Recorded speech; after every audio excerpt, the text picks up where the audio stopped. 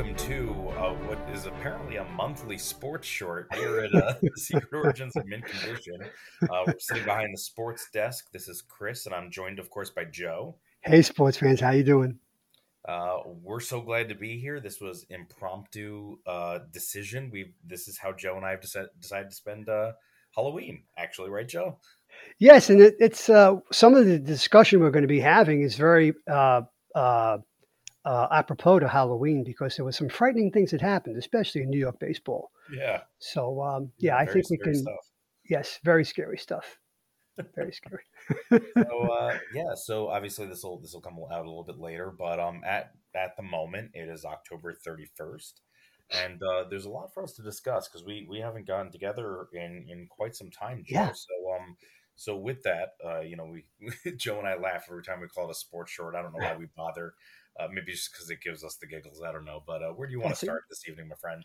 I think we have to start with the I guess what's the term? Post-mortem, is that the correct term? Of the New York Mets and New York Yankees? Yeah, I think MLB is a great place to start. Absolutely. Let's do it.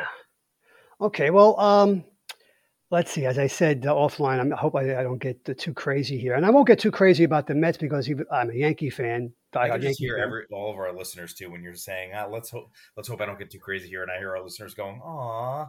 Well, all right. Well, I'll try. They want to hear you off the deep end, Joe. Why else log in here? It may very well happen. The Mets postseason was obviously short, but not so sweet. And this is the guy who picked the Mets. I think on our was picking the Mets all year long. And on our last episode, I think I said Mets in 6 over the Astros in the World Series. So that's how much I know about baseball. But the Mets went in there supposedly with the healthy pitches. Scherzer, DeGrom, and Bassett. And they did win one game, the middle game, but Scherzer got knocked around the first game and gave up some long balls. And the next night, DeGrom got in there. He gave up a couple of long balls, but he pitched well. He had a quality start. And then Chris Bassett just spit the friggin' bit. I mean, this guy was their most consistent pitcher all year long because DeGrom didn't come back until July. And Scherzer was out with the intercostal injury for 2 months. And Bassett was carrying the load.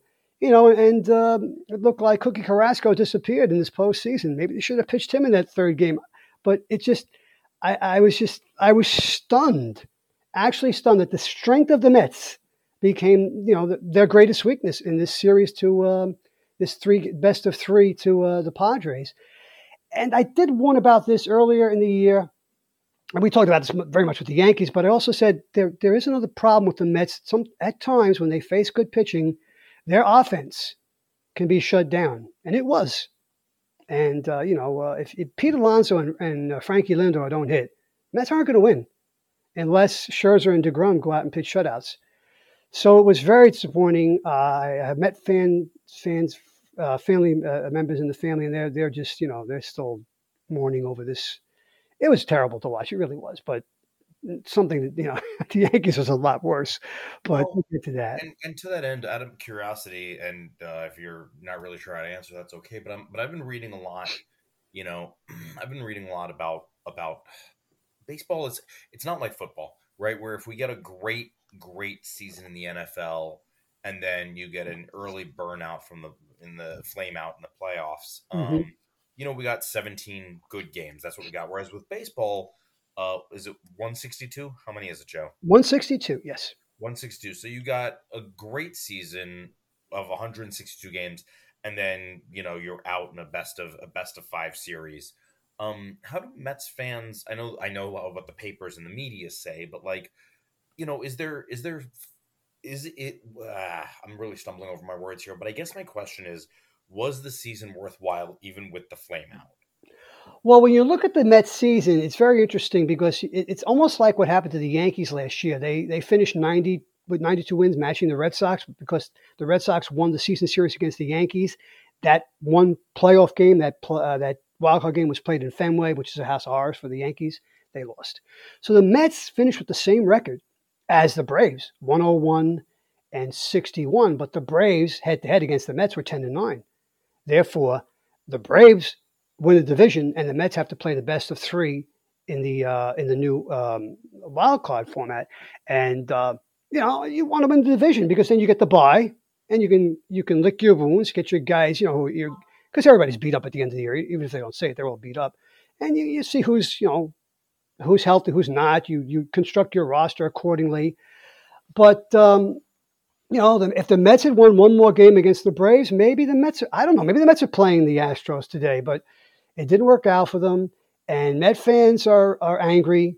Of course, Yankee fans are angrier. I guess the way to pin this for the Mets after going so quickly in the postseason is you have numerous guys up for Jacob DeGrom and the center fielder. What's his name? Is escaping me right now, and other ball players who are up for free agency. And a lot of Met fans don't want Jacob DeGrom back, but he pitched well in that second game. But they're afraid that if they give him his $40+ million a year, they can't spread that around and get the other pieces that they need to put them over the top. So he's taking a lot of the flack for this season, and I think that's unfair. I think the Mets, like the Yankees, wasn't constructed as well as it could have been. We'll get to the Yankees construction later, but there were some things lacking in the Mets, i.e. their offense, and that wasn't addressed at the deadline. Do you think that was something they could have addressed, or do you think that they Yes. made their choices early in the season and in the off season that sort of set the tenor for, okay, this is how much room we have, and we know that we're operating because every roster, with very very few exceptions, has a hole or two, right? That's sort of the whole Yes. point of the system is that like you're never gonna have a complete team, and that's what opposing coaches, managers, players are looking for. They're looking for those weak links in the chains to exploit, right? So do you think that this was sort of a mess of the Mets' own making, or do you think that like just like every other team, they had weaknesses and Atlanta just happened to be the team that went, okay, this is how we beat them, and then they went out there and they did it? Yes, I think that's what it was. And I think the weaknesses were exploited by the Padres, who came in with Yu Darvish and then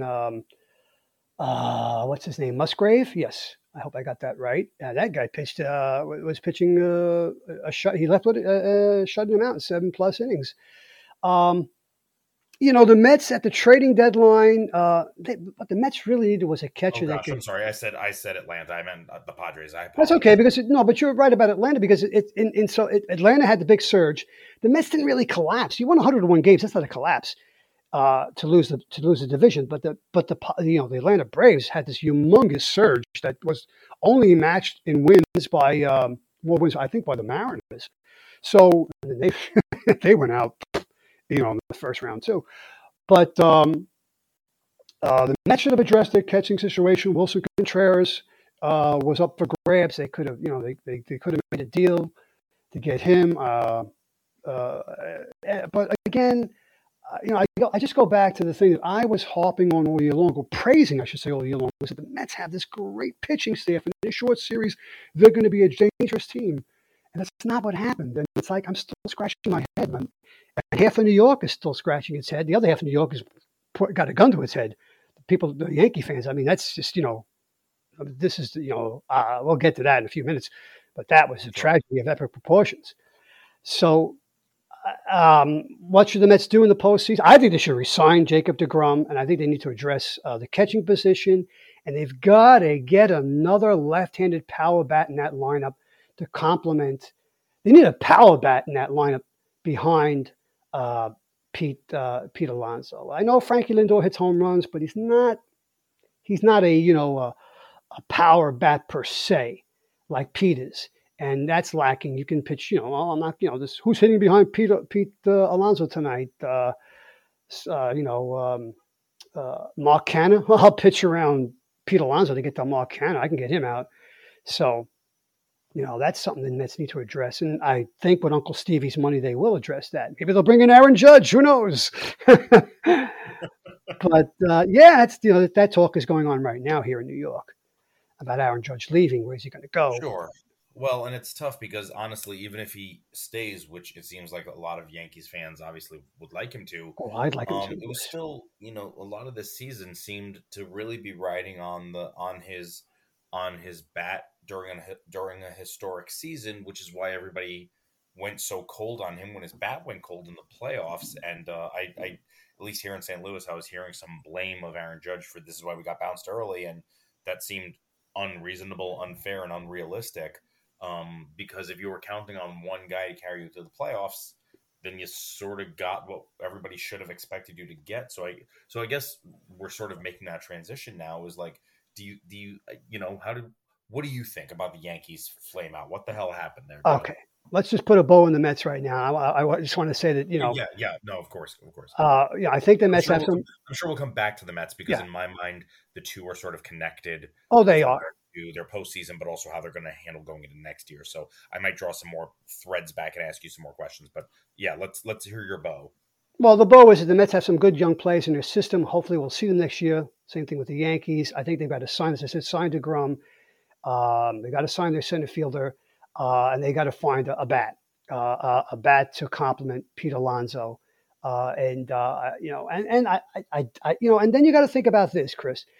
Max Scherzer will be 39 next year. And Max Scherzer, the last two seasons, he couldn't pitch for the Dodgers last year in his World Series because he had a dead arm. This year, he spent 2 months on the IL. And if you saw the game he pitched in Game 1 of the playoff, of the wild card playoff, it was obvious he was pitching hurt. It was.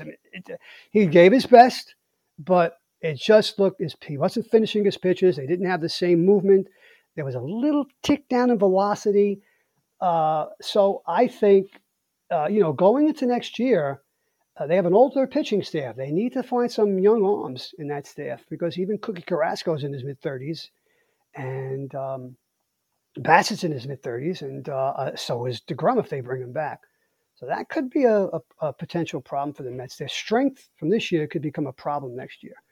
You mentioned a couple of times this year, it just sort of stuck in my brain, that your concern for the Mets is that they were in a little bit more of a win now position. Yes. Because they don't have much in the way of a farm system. So I guess based on what you're talking about here, is there anybody you can think of either in the farm system or who is going to be, a free agent that you think the Mets might be able to pursue? Or is at this point, are Mets fans just sort of hoping somebody comes out of the woodwork and suddenly shows up? Well, they can pursue people like Shohei Ohtani, who would be a big bat and a big arm. He has a year to go on his contract with the Anaheim Angels, but he was almost traded. No, they were just talking about trading him at the deadline. You could pursue him, but they would have to give up that probably that stud catcher, who they did bring up at the very end of the season, and the poor kid was overmatched. They even played him in one of those games against the Padres. So I think but they have other pieces in the minors. You could trade Sterling Marte possibly, but he's getting older too. I think the Mets are going to have to rebuild through the free agency, and there are guys out there. Would the Padres be willing to deal Soto, for a haul? You figure Tatis is going to be back next year. Hopefully he gets a big slap on the wrist and gets a good talking to before he comes back, and if he's back, does that mean that Soto is expendable in that lineup? Possibly, although, he's only 23. He's got 2 years of control. But there are guys out there. And as I mentioned, Aaron Judge is also out there. So I think the road for the Mets is free agency to get back, Okay. And they'll still be a playoff team. I really believe that. But who thought the Phillies, they have 87 wins, would be in the World Series? So you never know, Sure. Chris, right? Sure. Well, and that was sort of my next question: is do you think that but you've obviously already answered it, whether or not you thought this season was a fluke, or if they could possibly eclipse 100 wins again? No, season was not a fluke. But it's contingent on those arms again, and some of those arms are getting older. And then, of course, there's what are we going to do with Jacob deGrom? Are we bringing him back?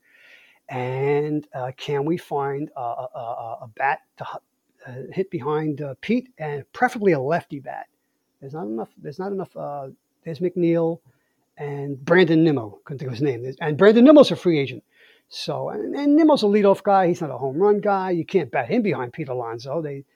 So the Mets need a big lefty power bat in that lineup, I think. And Okay. we'll see what happens. But I have faith in Buck. I'm not so sure about this Billy Epler GM guy. I don't know much about him. And I do have faith in Uncle Stevie's checkbook. Sure. So, Sure. Now, do you want to turn to the boys in the Bronx? Sure. Let's do it. Okay, give me a second here because I want to get my thoughts together here. Not since 2004, when the Yankees were up in the ALCS 3-0 against the Red Sox, and then proceeded to lose the next 4 games, lose the pennant, and the Red Sox won the next 4 games, beating your St. Louis Cardinals. This is the worst playoff disaster since 2004, and I think it's one of the worst Yankee showings in postseason history. Wow. I saw nothing from this team. Condemnation. Yeah, Chris, I have to say it. I mean, it showed at times it looked like they were going through the motions. I mean, the guy that led the postseason in home runs in 2 series was Harrison Bader, who's not known for his bat. Great outfielder. He hit 5 home runs. Combined, Judgy and Big G, Stanton hit 4. I don't know. I think Anthony Rizzo hit 2. But, I was never really on the Aaron Boone train, but I'm off the Aaron Boone train, and I want him the hell out of here. He's got to go, and Cashman's got to go. And some of the stuff that was said after the playoff, they barely squeaked by the Cleveland Guardians. A good pitching staff, top to bottom, But I mean, Jose Ramirez and a cast of thousands as far as hitters go. So there's no way that team should have taken the Yankees to a 5th game. On paper, but again, you have to play the games between the lines. But to lose, to go down like the Hindenburg and the Titanic combined to the Astros in 4 games, and to have them, celebrate on your field in the Bronx, just mind-boggling. And some of the things that were said by Aaron Boone and by some of the Yankee ball players was staggering, absolutely staggering. I want to get this right. Hicks, Donaldson, and IKF, Isaiah Kiner-Falefa, they were singled out by their peers in the clubhouse. The other players said that the Yankee fans rode them too much during the postseason. Well, entering the postseason, Aaron Hicks, who did get hurt, unfortunately, and could not play in the Astro series, Aaron Hicks and Josh Donaldson really showed up. I mean, they stunk all day long. They stunk up the joint like, a backed up sewer in the subway system. So, I mean, you're going to get booed. I mean, they booed Aaron Judge, which I don't agree with, obviously. But every Yankee I know, since I've been watching baseball since 1963, except one Yankee, has been booed. That includes Mickey Mantle. And we know they booed Babe Ruth. I don't know if they ever booed the Iron Horse, Lou Gehrig, but the only Yankee in my lifetime never to get booed was Donnie Baseball, Don Mattingly, I think the most beloved Yankee of all time. Donnie never got booed, but they booed Willie Randolph. Of course, they booed Reggie Jackson. He deserved it. He asked for it. They even booed Thurman Munson. And they booed, Andy Pettit at times, and even Derek Jeter. I booed Derek Jeter once. That's a story. Wow, really? You did? Oh, yeah. If we have time, I'll tell you that story. But Aaron Boone we can have time. Aaron Boone complained about the roof being opened, I think, in Game 2 in Houston, and Judge hit a ball that usually goes out to right field. And the right field I don't even know what the hell the stadium's called in Houston. It's got a different name change every year. But the Houston Dome, so to speak, the ceiling is open, the ball doesn't go out, and Aaron Boone has the audacity to say in his post-game press conference that, we caught a bad break because the roof was open and the Judge's ball got knocked down. Are you, I'm going to say it, are you fucking kidding me, Aaron Boone? Are you making excuses for a ball not going out? When you play in a ballpark in the Bronx, where if I got lucky, I might be able to hit one down the line because it's only 314 to the pole and 340 to to practically the mid right field. So don't give me that. That's bullshit. That's one of the features of baseball, right? Is that there is no. I mean, there's a minimum, but we're not talking regulation. It's not like the NFL where every field is the same size. So No, that's part of the game. I don't know at what point, I don't know at what you, point. Well, no, we got unlucky. They were using bats. Well, yeah, right. I mean, and well, he complained about an umpire too, Chris. He said there was an umpire that bullied him. What? What? First of all, Aaron Boone has been thrown out, I think, I hadn't heard that. eight, 9 times this year. You don't admit that an umpire bully. You're the manager of the freaking New York Yankees, and you're bullied by an umpire. Come on, put your pants on, for the love of God. I mean, this is ridiculous. The excuses, and then there are plays. Apparently, Andy Martino, I forget what paper he writes for. It might be the Post. I'm not sure. There's so many writers still in New York, even though nobody reads newspapers anymore. But he said that there are plays right after the postseason ended, right after their 4-game debacle to the Astros ended, that they were reaching out to their agents, get me the hell out of New York. I can't stay here anymore. The fans treated us poorly in the postseason. Well, you know what? Then get the fuck out. Don't let the door hit you on the friggin' ass on the way out. If you're going to be a baby and a wuss and you can't play in New York, the biggest stage in sports, where other guys like Derek Jeter, Mario Rivera, Don Mattingly, Andy Pettit, I can go on and on, have David Cohn, even David freaking Wells, that lunatic, have risen to the occasion. El Duque Hernandez, I love him. These guys rose to the occasion in the postseason, and they played their best baseball. They didn't always win, again, that 2004 debacle against the Red Sox, but they never made excuses. And you want out? Well, then get the hell out. We'll clear your payroll out. We'll bring in some ball players. Play the kids next year. Play Cabrera every day. Play Peraza. Bring up Volpe. Even Anthony Rizzo is thinking about not playing out his option, because he has an option on his second year. That really confuses me, because I think there's certainly lines to be drawn, right? Like there are absolutely lines to be drawn where if you're hearing hate speech, right? If you're hearing anti-Semitic hate speech, or if you have them chanting slurs at you, that sort of thing, like that is that's different. But if you're getting booed and that's a thing that hurts your feelings, like I am, you're in the wrong profession. I'm very much that person who. My kid can say the word fuck, and I'm fine with it. I ask that he says it here in the house around me and my wife, because we don't mind. But I don't want him calling people stupid, because that might really, really hurt somebody, especially if it's done on a regular basis. I don't want anybody, growing up feeling as though they're stupid, kind of thing. So I'm that kind of person, right? I didn't used to be, but as I've gotten older, I do not call people stupid anymore. Which is, it's I know it's not a change that everybody makes, whatever, but even I am going, if they boo you in New York, they could boo you anywhere, and maybe you shouldn't be playing this sport. I don't know what to tell you. There are lines that I don't think fans should cross. Booing you is not one of them. I completely agree. Now, I know they booed Aaron Judge, and that seems kind of a little, crass and whatever word you want to use, because the guy had a season for the ages, right up there with booing so much that confused me, and maybe you can shed some light on this. But it wasn't the booing; it was that I suddenly started to see, and again, this is coming from St. Louis, right? So it's different. Most of the media I'm catching is national, or I'm getting the clickbaity type stuff that gets a little more distance because it's incendiary. Incendiary, but I was hearing a lot of blame for the Yankees flame out as being on Aaron Judge's bat, and that just, don't get me wrong, I know one guy could do a lot of good or a lot of harm. I know he could do a lot of damage with that bat to either team.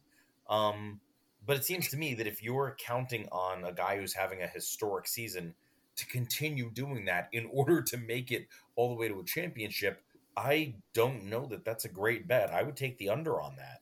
Yeah, I would too. I mean, I personally think that Aaron Judge was burned out more mentally than physically.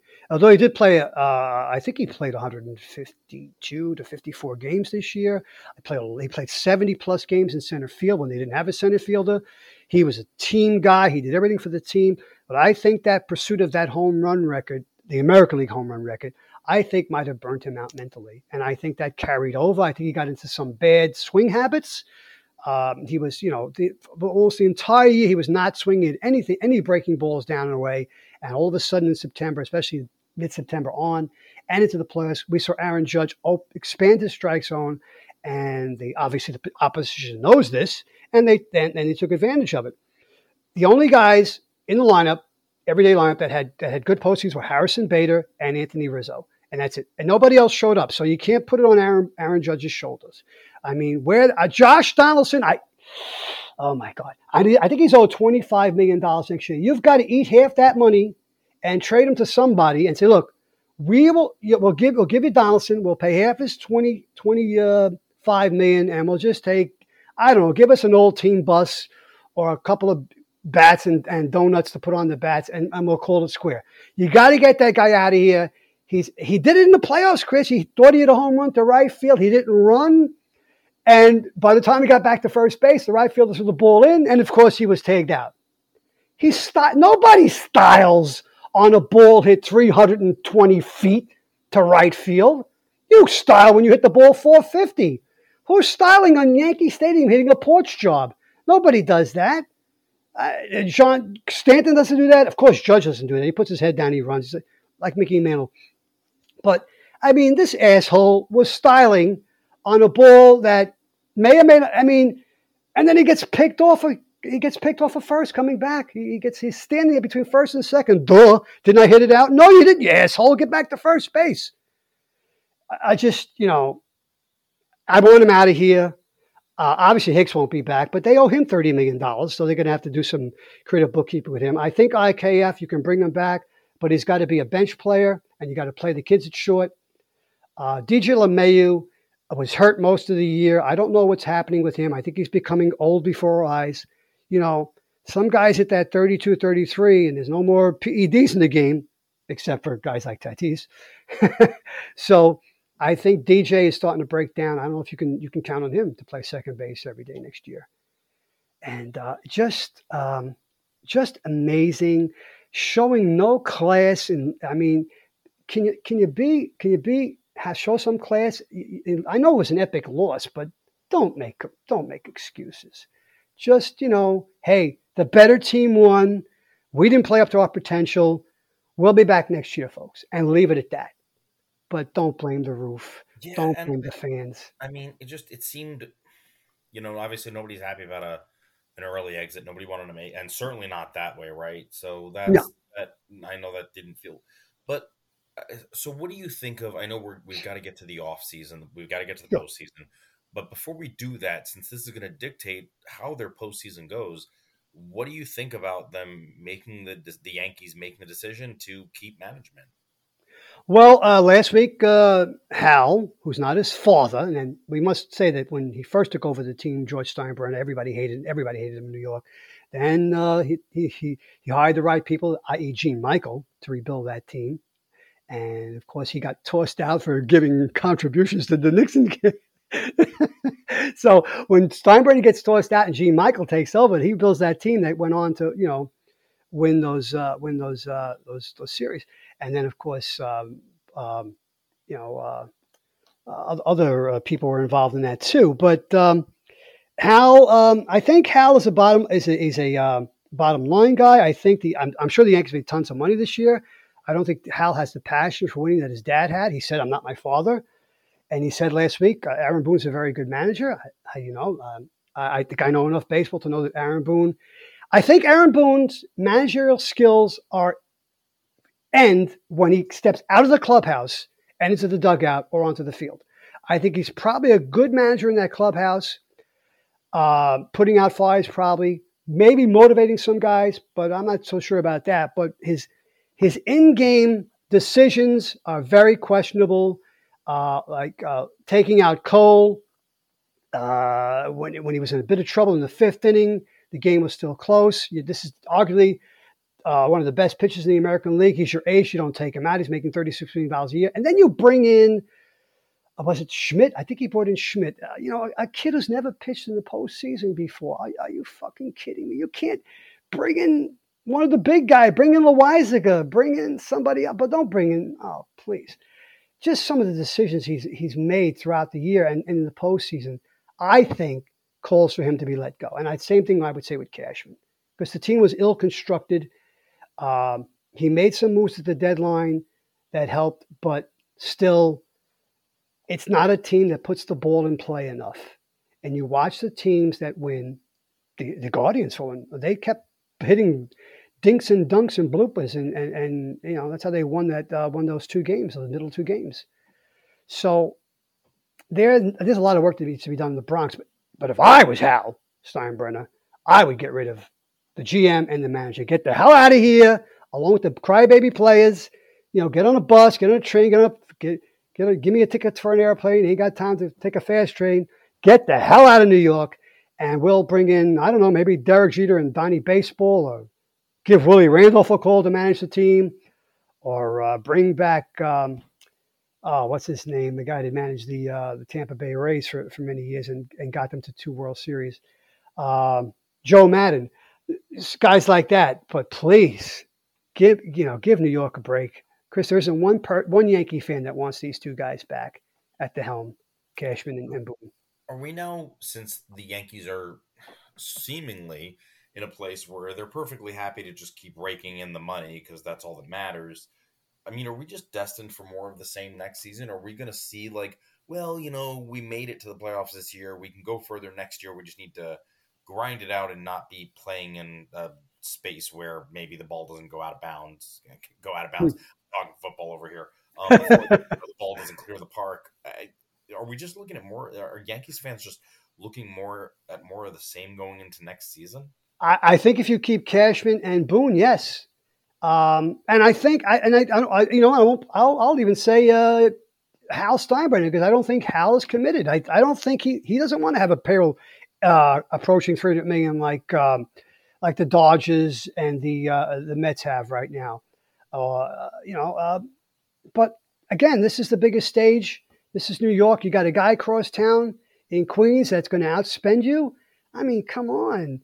Your fans deserve better than that. You're making money. You can spend them. It's not, you can't cry poverty. This isn't the Pittsburgh Pirates or the Kansas City Royals. This is the New York Yankees. You can spend it, but you got to spend the money judiciously. You don't go out and make a trade to get IKF and take a salary dump, i.e., Josh McDonald, who's owed $50 million in these 2 years between this year and next year. That's stupid. If you need a shortstop because you want to move Glaber off a short because he's a terrible shortstop, then you should have brought up Peraza at the beginning of the year and play him like they did Jeter in '96. And Peraza had better numbers, what are these numbers called now that they call them now? The analytics. Thank you, Chris. Better analytics fielding than Jeter did, because Jeter was an average fielder. He had a quick release. But he was not very good going to his left. He was good going in the hole, the jump shot, the jump throw, and everything. But you could have, with all the power and you had on this team at the beginning of the year, you could have put a neophyte guy at shortstop who can catch the ball. IKF couldn't even do that. I mean, he made so many big errors. God, it's mind-boggling to watch this team do the same crap every year. Oh, yeah, but Boone was the first manager in history to win 100 games his first 2 years. Yeah, well, you got to take into account the division wasn't too strong at the time. Now it's getting stronger. We hear rumblings that the Toronto Blue Jays are going to make a push for Shohei Ohtani. Wow. That's that would, you add him to Vladdy Jr. and what's his name? The center fielder. I can't think of these guys' names, but Bichette who plays short, and Chapman at third, and I wish I could think of the center fielder's name, but I can't. And it's just you add that guy to that lineup, and then he could pitch every 5 days. There's a lefty too, by the way. Then the Yankees and the Red Sox are going to be in some doo-doo next year, contending with that team. So there's a lot of work to be done in the Bronx, but I think the work cannot begin until you get rid of the 2 pariahs, and that's Cashman and Boone. Remember, Boone never managed a game, not even in the minor leagues. He came out of the TV box to manage the Yankees. I'm sorry, that is not the way you do it. No, no. I need a guy that's managing the minors, or at least was a coach. But don't give me a guy who was up in the ESPN box for X number of years and then make him my manager. So, I mean, I don't know. I guess for me, sort of standing on the outside, I mean, is there any reason, if you're a Yankees fan, to hope that this trend doesn't continue? Is there any reason to think that at some point anything other than dumb luck will dictate whether or not you have a manager who could take you back to the promised land? Well, I think it's more than that. I think you start with the manager and you start with the GM, and the GM comes in because the Yankees have a lot of rebuilding to do here. I mean, especially if Judge leaves, then tough to think whoever you'd bring into at the helm as manager without Judge in that lineup, right? Stanton is starting to break down. He's getting older. He didn't play much this year. Anthony Rizzo is opting out. He may or may not come back, and that leaves you with Harrison Bader and Gleyber Torres and a cast of youngsters. So you got to get somebody in here that's going to say, all right, if we don't re-sign Judge, then we take that $400 million we were going to give him and we spread it around to 2 or 3 everyday ball players, and you get creative. And right. maybe you go out and you sign a Carlos Correa, or you sign somebody like that, or you re-sign Andrew Benintendi. Or if Michael Conforto is healthy next year, maybe you give him a flyer and put him in Yankee Stadium. Especially if you lose Judge, you can't replace Judge, obviously, but you got to get creative. And I don't think, Cashman likes to shop in the bargain basement. And I think Boone is more concerned with optics, saying the right thing in the press conference after a terrible loss or a terrible series. Not throwing his ball players under the bus. I understand that, but at the same time, Boone has come out more than once and said IKF by the metrics is one of the best shortstops in baseball. Guess what, Aaron? I have eyes. I can see. I got 4 eyes. I got a pair of glasses on. I watch the games. IKF is not a good shortstop. He sucks. Period. End of story. Don't give me analytics. The guy feels everything with one hand off to the side. Derek Jeter used to feel it at the hip, but that was. So he's not Derek Jeter. He's got a strong arm, but he's got a rock for a glove. It's just, this is where we get into where you can't, human instinct in a lot of situations sucks. Yes, it does. It sucks, right? Our judgment is colored by so many things we're not even thinking about. So when we're evaluating a player, when we're evaluating a team, when we're evaluating a season, when we do it by our guts and just our judgments, we're not good at it, generally speaking. And analytics is extremely handy, except as we all know, numbers can absolutely lie. Numbers can be made to lie. Numbers can do whatever we want them to.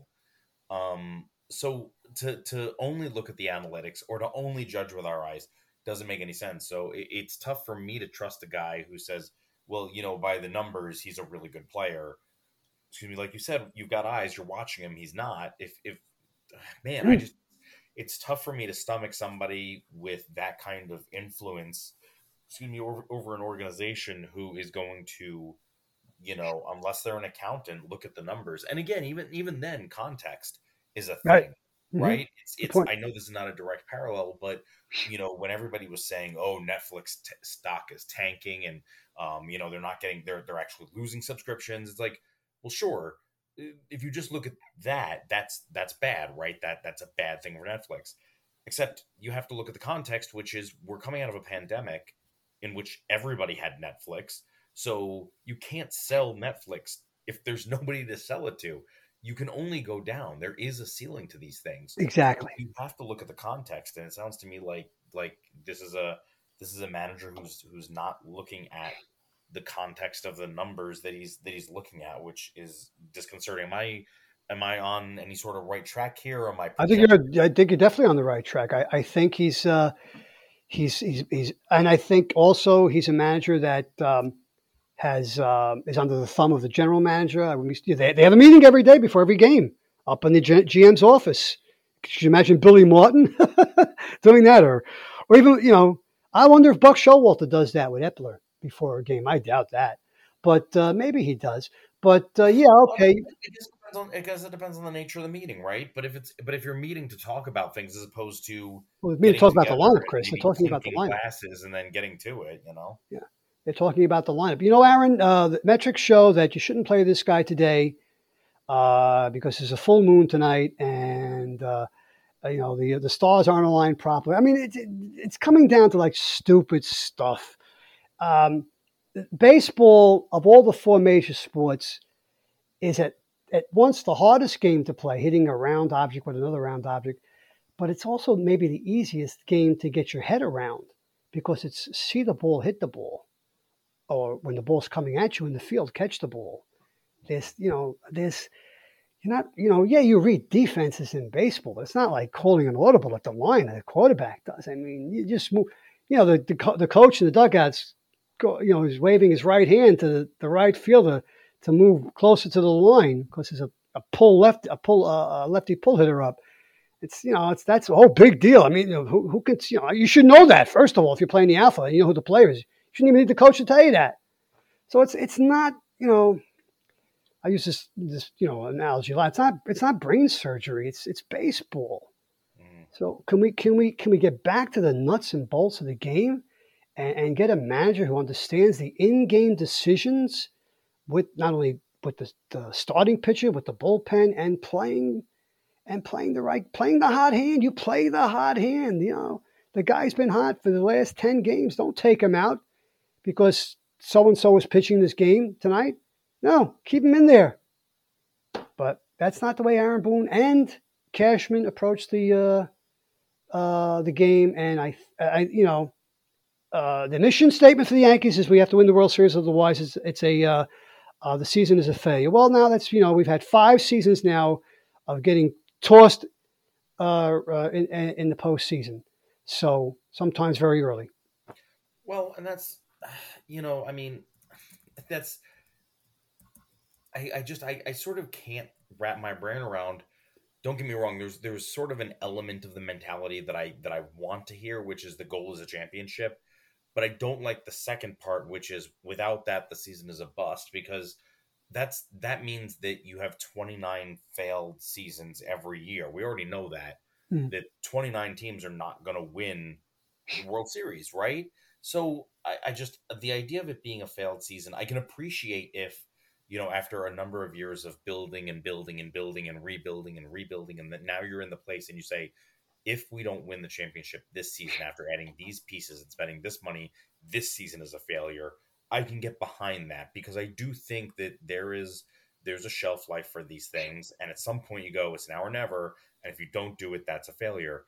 But there are plenty of other seasons where I think, okay, you had a good season or you didn't have a good season or what, but I think you can have a good season without winning a championship and avoid calling it a failure. And this is again different sport, but like the last two the last 2 seasons, I would argue, for the Buffalo Bills have been successful seasons. Yeah, I would say yes. And obviously they were disappointed. Mostly, last year was tough. The year before that was tough. Especially that loss to KC in the playoffs 2 years ago. That was hard.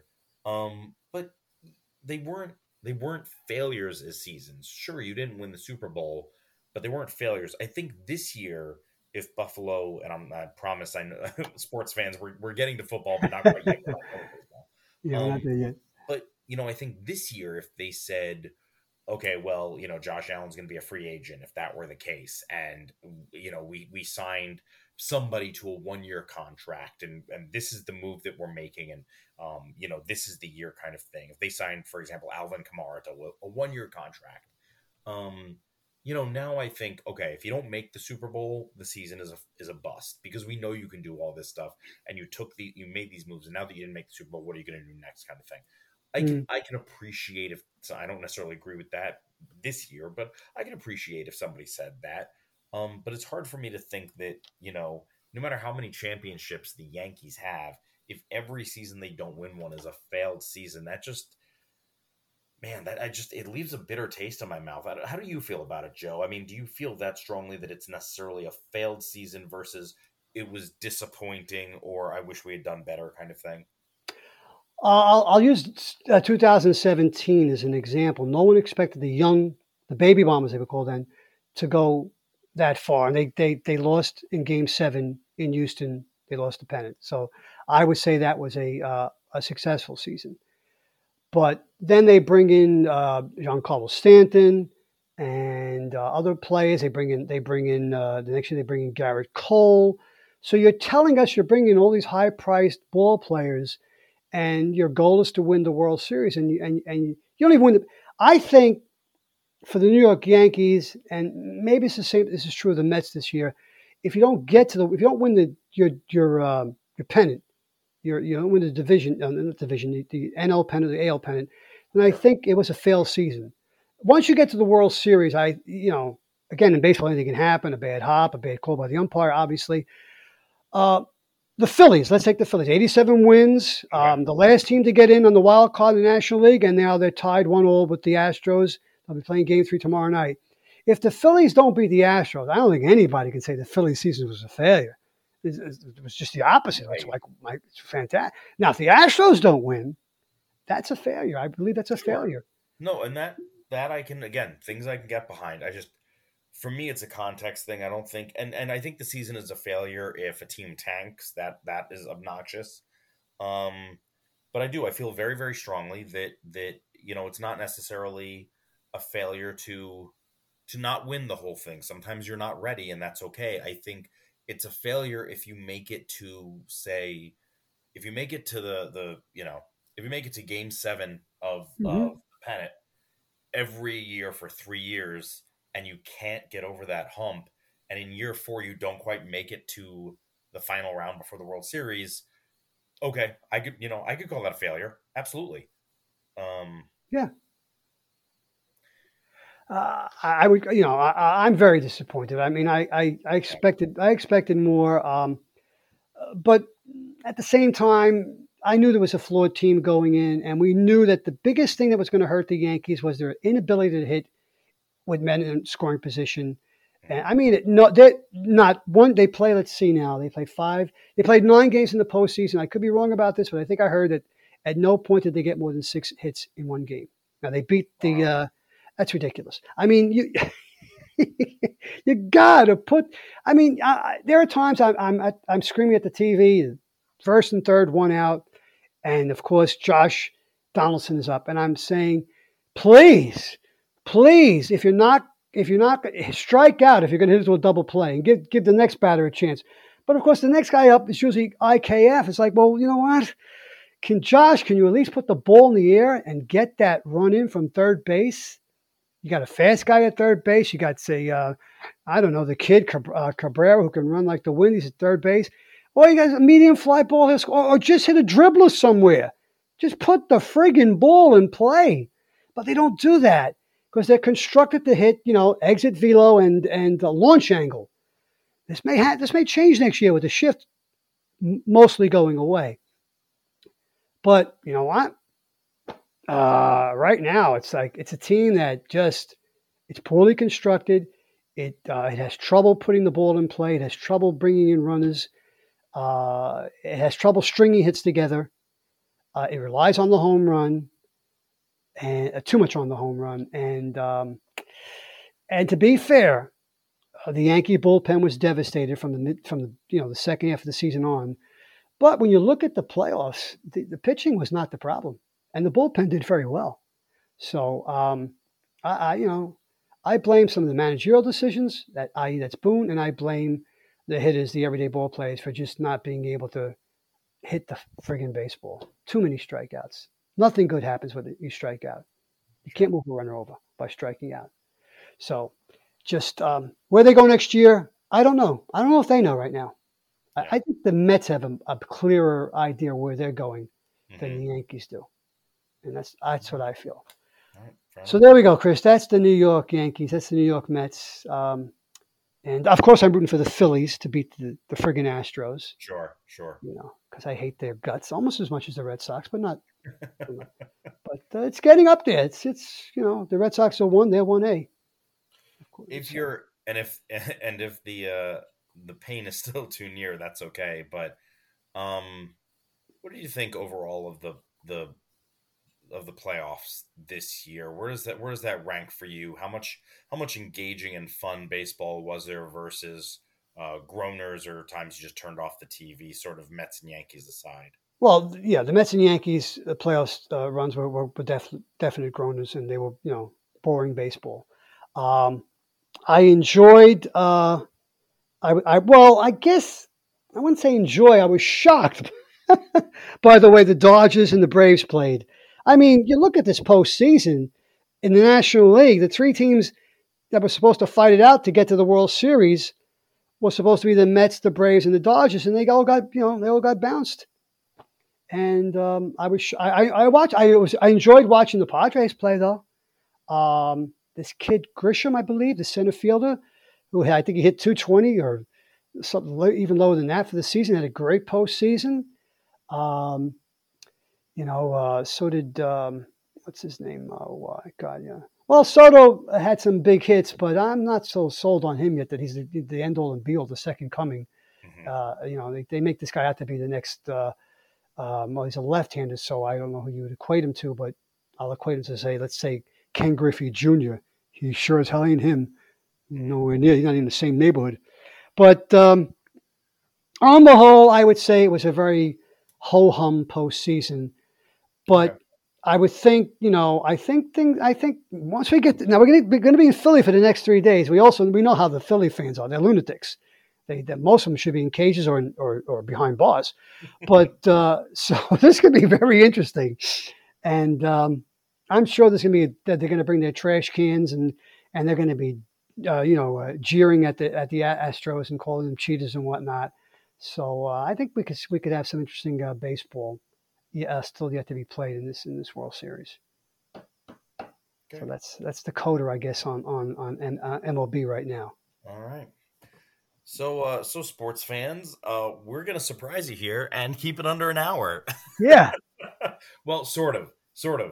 Yeah. We're going to keep it under an hour because that was the baseball we needed to talk, but we still have football and hockey to discuss. So we're going to come back to you. In the NBA, Chris. I always do every time. So we're going to come back to you with another episode, another quote unquote sport, but it's a sports short. It's shorter than our normal episodes, which are about an hour. True. And here we are sitting at about 50 minutes. So good for us. Well done, Joe. Thank you. Hearty congratulations to you, my friend. Yeah, was I too over the top? Do you think I? No. And honestly, you were worried about the expletives. It really didn't come out that just that a few, often. right? More Yeah. than usual, sure, but not more than for anybody who actually spent time with you at Mint talking baseball. Far less. Oh God! I hope there wasn't people coming with small children at the time. I mean, but they're going to hear that. They're going to hear those words eventually, right? I know, but still, we were always a family store in intent, if not always in language. That's true. Okay, that's a good point. Very good. Very thank good. You, Joe, for all of your excellent insight. You're welcome. Into Major League Baseball. Appreciate you. And I'm sure we'll have plenty more to talk about. But for now, sports fans, we're going to come back to you with I guess the second recording of our doubleheader, huh, Joe? Mm-hmm, yeah, as Billy Williams said, it's a nice day. Let's play two. All right. Well, no, it was Ernie Banks. It was a Cub. That's all I know. All right. Let's do it, Joe. Let's play two. Sports fans, we'll be back in a minute. Okay.